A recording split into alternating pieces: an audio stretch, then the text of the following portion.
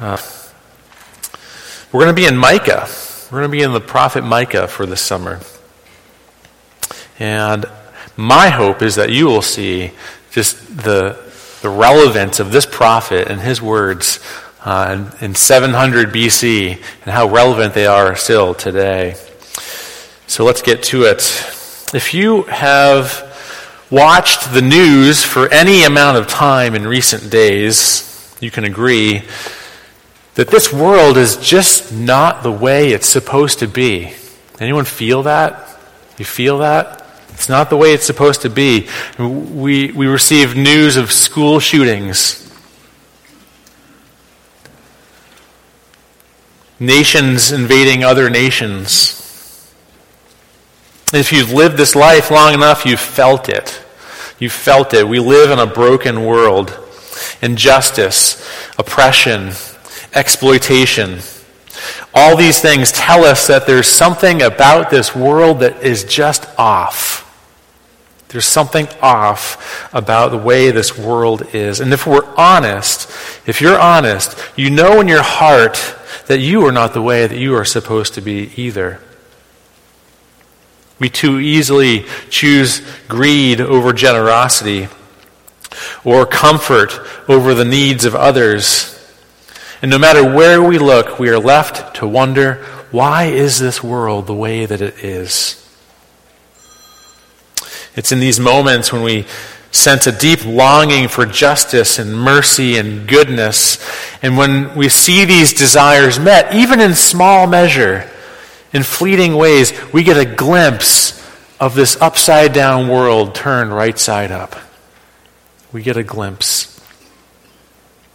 This is not a new thing. This is not a 21st century thing. It's a reality of the human experience from day one. Every generation that has ever lived has wrestled with this tension. Now enter Micah of Moresheth. From the latter half of 700 BC. The meaning of Micah's name is this. It literally is a rhetorical question that asks this: who is like Yahweh? Or who is like the Lord? Who is like God? And there are two ways you can answer this question. One way is just to sense the utter transcendence of God and to cry out in praise. Who is like the Lord? Who is like the Lord? And this use of Micah's name points us to something good. Points us to something good. The other way to answer this question is in lament. As Micah surveyed the lay of his land in his day, he found that the world lacked anyone who exuded the character of God. The people of God were to be a blessing to the nations, but were anything but. This reality led to a cry of despair. Who is like the Lord? Who is there out there that is like the Lord? There's no one. This use of Micah's name causes us to be uncomfortable, especially knowing that we too are lacking in being like the Lord. Uncomfortable and good. This is where Micah is going to take us for the summer. It's going to be uncomfortable, but it's going to be good. These are two places that this rhetorical question that Micah's name brings us. And this question bookends the book of Micah. We see it first at the beginning of a very uncomfortable first chapter that we're going to get to in a minute. We see it at the beginning in the form of Micah's name, and then we see it at the end of the book when the question is stated explicitly in praise to God. So uncomfortable but good. This is where we're going this summer. Buckle up. I hope you're ready. This book is not your typical feel-good summer read, but Micah addresses sin. He pronounces judgment. You will be uncomfortable at first, but it will bring you to the throne of grace, to the goodness of God, and to the praise of his name. So let's get started. Grab your Bibles, turn with me to Micah chapter 1. I invite you to stand with me if you're able out of reverence for God's word and follow along with me as I read.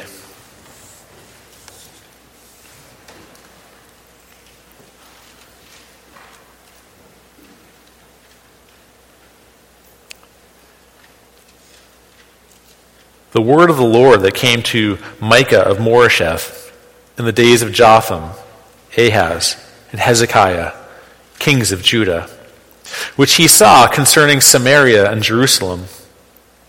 Hear, you peoples, all of you, pay attention, O earth, and all that is in it, and let the Lord God be a witness against you, the Lord from his holy temple. For behold, the Lord is coming out of his place. He will come down and tread upon the high places of the earth, and the mountains will melt under him, and the valleys will split open like wax before the fire, like waters poured down a steep place. All this is for the transgression of Jacob and for the sins of the house of Israel. What is the transgression of Jacob? Is it not Samaria? And what is the high place of Judah? Is it not Jerusalem? Therefore I will make Samaria a heap in the open country, a place for planting vineyards, and I will pour down her stones into the valley and uncover her foundations. All her carved images shall be beaten to pieces. All her wages shall be burned with fire, and all her idols I will lay waste. For from the fee of a prostitute she gathered them, and to the fee of a prostitute they shall return. For this I will lament and wail. I will go stripped and naked. I will make lamentation like the jackals and mourning like the ostriches. For her wound is incurable, and it has come to Judah.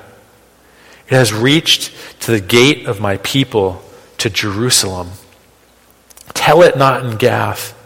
Weep not at all. In Beth-lephra, roll yourselves in the dust. Pass on your way, inhabitants of Shapher, in nakedness and shame. The inhabitants of Zanan, do not come out. The lamentation of Beth-ezel shall take away from you its standing place. For the inhabitants of Merath wait anxiously for good, because disaster has come down from the Lord to the gate of Jerusalem. Harness the steeds to the chariots, inhabitants of Lachish. It was the beginning of sin to the daughter of Zion, for in you were found the transgressions of Israel. Therefore, you shall give parting gifts to Moresheth Gath. The house of Achzib shall be a deceitful thing to the kings of Israel. I will again bring a conqueror to you, inhabitants of Mareshah. The glory of Israel shall come to Adullam. Make yourselves bald and cut off your hair, for the children of your delight. Make yourselves as bald as the eagle, for they shall go from you into exile. Pray with me. Lord, this is your word. Your word is uncomfortable and good.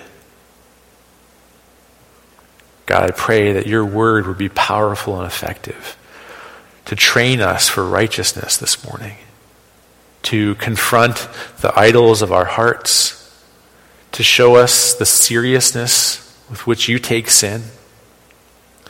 Father, may we see afresh the grace of God. We thank you for your word. We thank you for its power. We thank you for your Spirit. May your Spirit open our eyes to see the treasure before us in your word. We pray these things in Jesus' name. Amen. You can be seated. So this first chapter presents something of a court drama, a divine court drama. Verse 2 is a summons A summons to all the peoples of the earth to witness the trial of Samaria and Jerusalem. Samaria and Jerusalem were the capital cities of the northern and southern kingdoms, Israel in the north, Judah in the south. This also serves to put the nations of the world on notice that one day they too will have to give an account to the Lord of heaven and earth. Verses 3 and 4 portray the transcendent Lord bringing his soon-to-come judgment. Verse 5 is the accusation levied against Jerusalem and Samaria. And the sentence is given against Samaria in verses 6 and 7. And verses 8 and 9 show the prophet Micah weeping that the fate of Samaria is coming to Jerusalem as well. During Micah's ministry, he would see the fall of Samaria to the Assyrian army. And then by the end of his ministry, he nearly sees the fall of Jerusalem as well to the Assyrians. But not quite.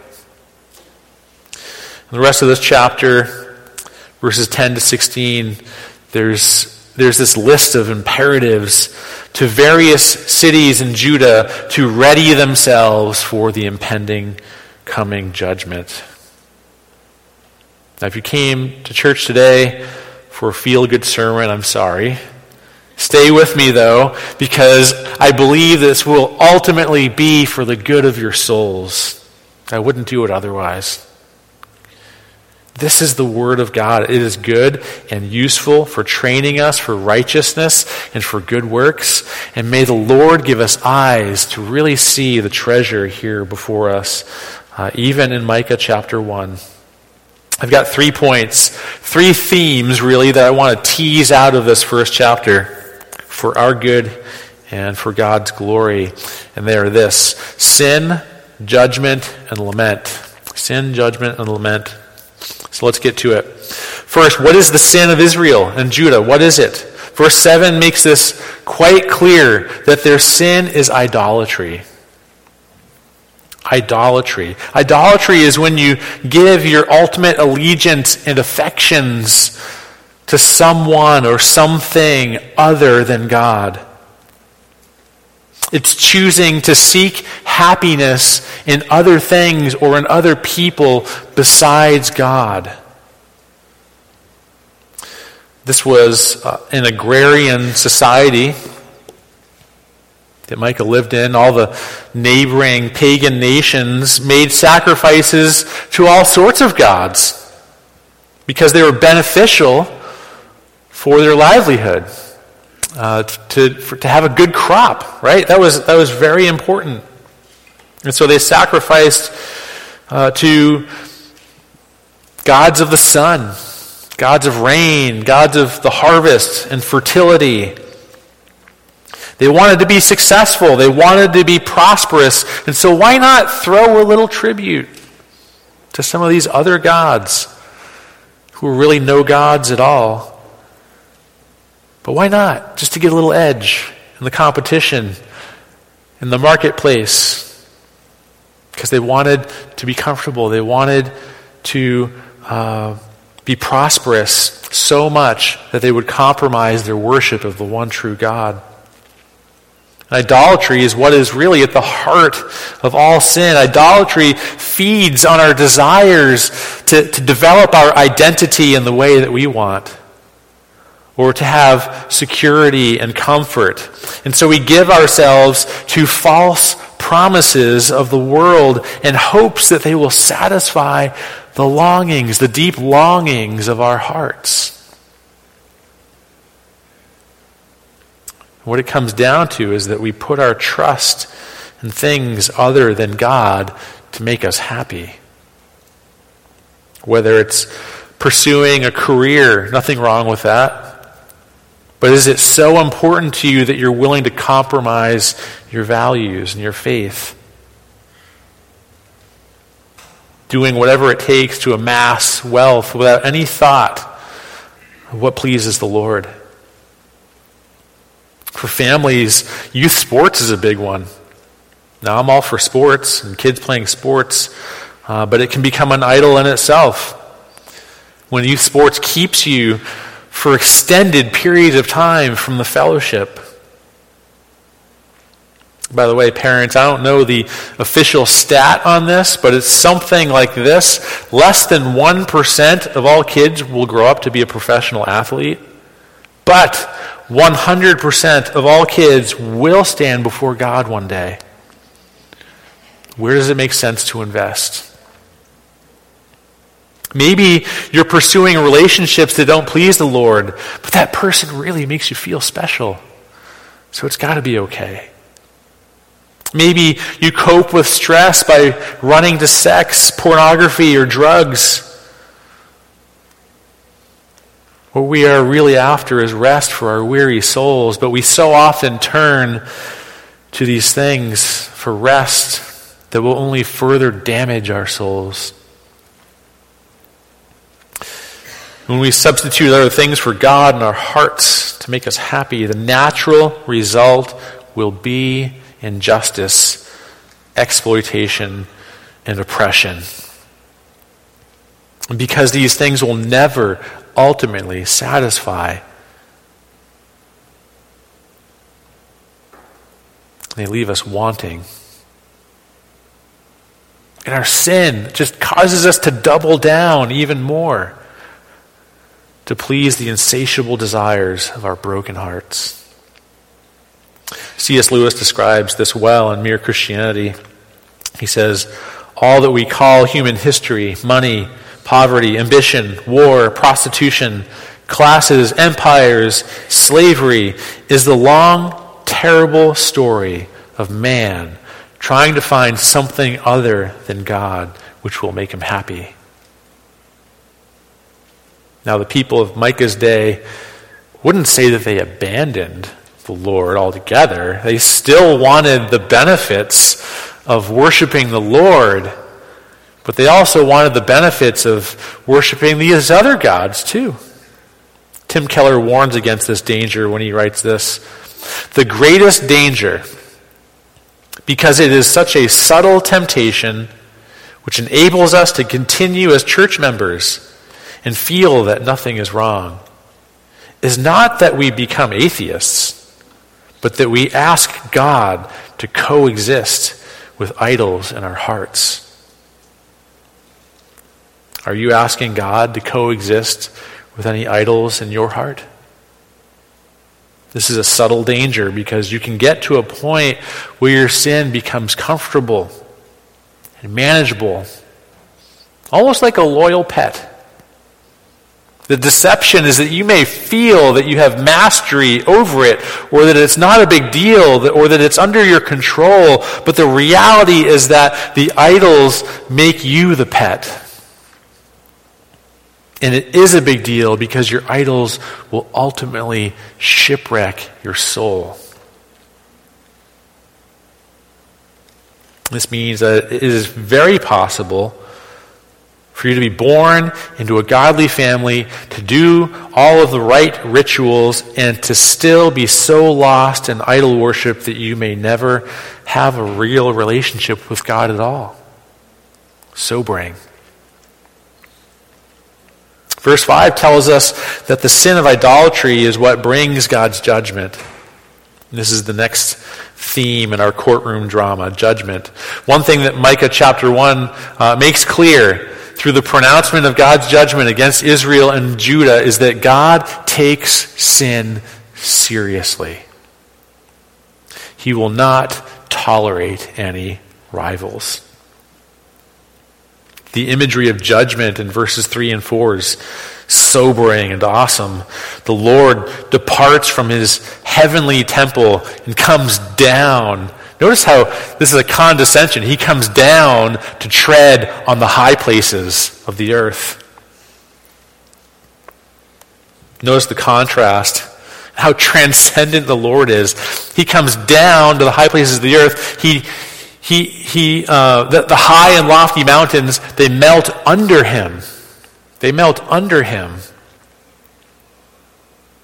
Samaria, a once populous city, will be a heap, uninhabited, a place for planting vineyards. And verse 7 shows the undoing and the reversal of their idolatry. The Lord will break their carved images to pieces, reducing them to the elements from which they were formed in the first place and returning them to the place from which they came. It's a reversal of this idolatrous practice. And this happened in Micah's day as he witnessed the fall of Samaria to the Assyrian army. Verses 10 to 14 are sobering indictments against the remaining cities of Judah. This is really a fascinating section that is lost to us when we read this in English. The judgments against these cities are all word plays. They're clever word plays with the meanings of each city name. And I'll give you a few examples. I won't go through all of them. But Bethlefra, in verse 10, literally means house of dust. And so the indictment is that the house of dust will roll in the dust. Schafer, in verse 11, means beauty. But they will pass into exile and nakedness and shame. A city of beauty reduced to shame. Verse 12, Jerusalem means city of peace. But we're told that disaster and unrest will come to the city of peace. And then verse 15, we'll skip down, depicts just how bad things will get. The glory of Israel, which is a clear reference to the king of Israel. The glory of Israel shall come to Adullam. Now you might remember Adullam. Adullam was the cave where David fled to in hiding from Saul when Saul was seeking to take his life. And we're seeing this here again. The king will be driven underground and into hiding. Chapter 1 ends with a picture of mourning as their children are taken into exile. Now let's stop here for a moment and just acknowledge something that people feel. Many have a hard time with the Old Testament because God just seems so angry. Why is he so angry all the time? Many prefer the loving God of the New Testament. But the truth is that there is only one God and he never changes. So this brings us face to face with an important question. How do we reconcile the anger of God with the love of God? How do we do that? This is a question that is really pressed into our faces here in Micah chapter 1. How do we reconcile the anger of God with the love of God?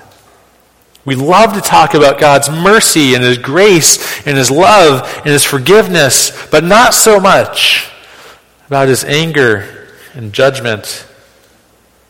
I don't see too many t-shirts out there highlighting those attributes, but it's the same God who displays them.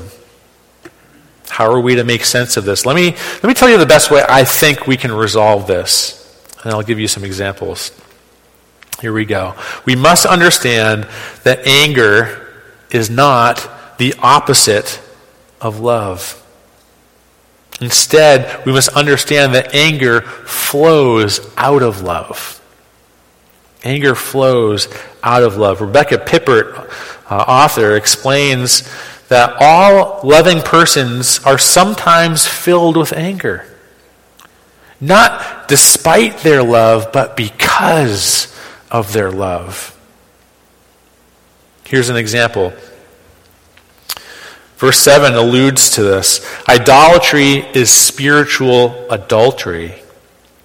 Imagine how a cheating spouse would feel when they learn of the infidelity of their partner. They're angry, but they're angry because they love. Their anger is a righteous jealousy that flows from their love for their spouse. I don't want to see my wife with another man. That makes me angry. But it makes me angry because I love. It makes me angry because I love. When understood in this way, sin is not breaking some impersonal, arbitrary code or rules. It's offending a person. The adultery of a spouse cuts deep to the heart of the other spouse. So your idolatry cuts deep to the heart of God. His anger is a righteous jealousy that flows from his love for you. Here's another example. How would you feel if you learned that someone you loved was addicted to drugs? A sibling, a parent, a child, a close friend. You can see how it's ruining their life and destroying them. Now, what if you were to confront this person about their addiction and they tell you, hey, listen, it's no big deal. Got it under control. Do you walk away and leave them alone? Hey, you do you. That's good. Sorry I tried to interject there. No, love causes you to respond. Love causes you to respond. You might get angry, but not because you hate the person, but because you care, because you love them. Here's how Rebecca Pippert explains this principle. Love detests what destroys the beloved. Love detests what destroys the beloved. Love destroys that which destroys the beloved. Sin and idolatry are not for you. They are not on your side. They do not have your best interests in mind. They are against you and will ultimately destroy you. Remember, God lovingly made you in his image, and sin and idolatry warps and distorts that God-given image. It damages you. It harms you. Think about this concept positively. When we meditate on God's word, we are shaped by it. We are transformed by the renewing of our minds, Paul says in Romans 12. And this is the idea. We are never not shaped by something. If you're not being shaped by God and by his word, something else is shaping you. And it's not into God's image. Whatever it is that captivates your heart, whatever it is that you delight in and meditate on, whatever that thing is, it is shaping you and making you into its image. Sin and idolatry will warp and distort you and will ultimately lead to your destruction. Love detests what destroys the beloved. And this is why the judgment of the Lord, in a way, it serves as a wake-up call for the people of God to abandon their idols, to return to the true and only lover of their souls. The Lord's judgment is uncomfortable, but it's far better than the alternative. Being left to ourselves and to sure destruction. Judgment is the cause for lament. And this is the final point, final theme, lament. In verses 8 and 9, Micah enters the courtroom as one who laments. He wails. He mourns. He identifies with the shame of his people by going about stripped and naked. However, there's nothing else beyond that Micah can do to change the circumstances of his people. He's helpless to bring about any form of rescue. Any allusions to salvation, to restoration here in chapter 1 are meager. But when we look at the bigger picture of the Bible, we know that there is another advocate that enters the courtroom truly with the power to rescue and to restore. Someone who, unlike Micah, is able to intercede. Jesus came to earth. He wept.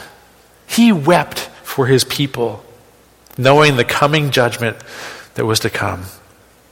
Jesus was stripped naked, bearing the shame of our sin, our idolatry, so that we would be clothed with his righteousness.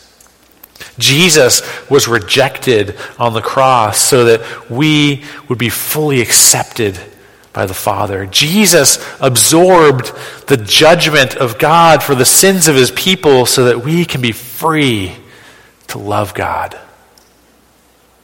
Only Jesus rose from the grave that we too might walk in newness of life. Jesus alone can free us from slavery to empty promises of idolatry, and only Jesus can satisfy every longing of the human soul. Only Jesus. And we have the benefit on this side of redemptive history of knowing what Micah didn't see clearly then, but was coming. Jesus. Micah's name asks, who is the Lord? And it's Jesus who enters the courtroom as the true and good answer, the only true and good answer to that question, who is like the Lord? If you've never come to Jesus to have your sins forgiven, come to him today. Lay down your idols and come. There is salvation in no one else, for there is no other name under heaven given among men by which you must be saved. And if you're a follower of Christ and you're messing around with sin and idolatry, you've got to take it seriously. It's warping you, it's distorting you, it's shaping you into its own image and not into the image of the Lord.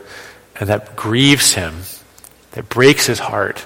And there may be some uncomfortable times coming in the days ahead for the purpose of wrenching those idols from your hands, that you might have life to the full in Jesus. So I leave that to you to wrestle with that. Are there idols in your heart that you're asking the Lord to coexist with? Let's take our sin seriously. Let's take our idolatry seriously and repent as needed. And go back to the only true lover of our souls, who has our best interests in mind. Our idols don't. Our sin doesn't. We have an enemy that wants to destroy us, but we have a good and loving Father who's made us in his image and loves us and wants to give us life abundantly. Let's run to that. Let's pray. Lord Jesus, thank you for this time together. Thank you for this time in Micah 1, these sobering reminders of how seriously you treat sin. God, we thank you that your judgment, your anger is not petty. It's not like our anger much of the time when we don't get our own way. Your anger is righteous and just and good, because your anger flows out of your love for us. Your anger flows out of a reality that doesn't want to see the beloved harmed. So God, may we humble ourselves accordingly.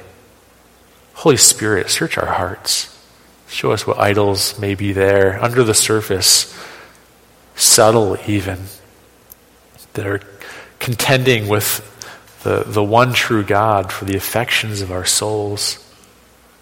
May we wrench them from our hearts and dash them to pieces, that we may have a true and better love. God, we love you. We thank you that you loved us enough to send Jesus to bear our shame, to bear our guilt, to bear the full wrath of God against sin, that we may be welcomed in and accepted and forgiven. There's no greater joy. I pray that all who are hearing my voice this morning, in person and online, that they would repent as needed, that you would show them their idolatry, show them their sin, and show them a better way, show them the true and better answer to that question, who is like the Lord? Only Jesus. Only Jesus. We pray these things in his name. Amen.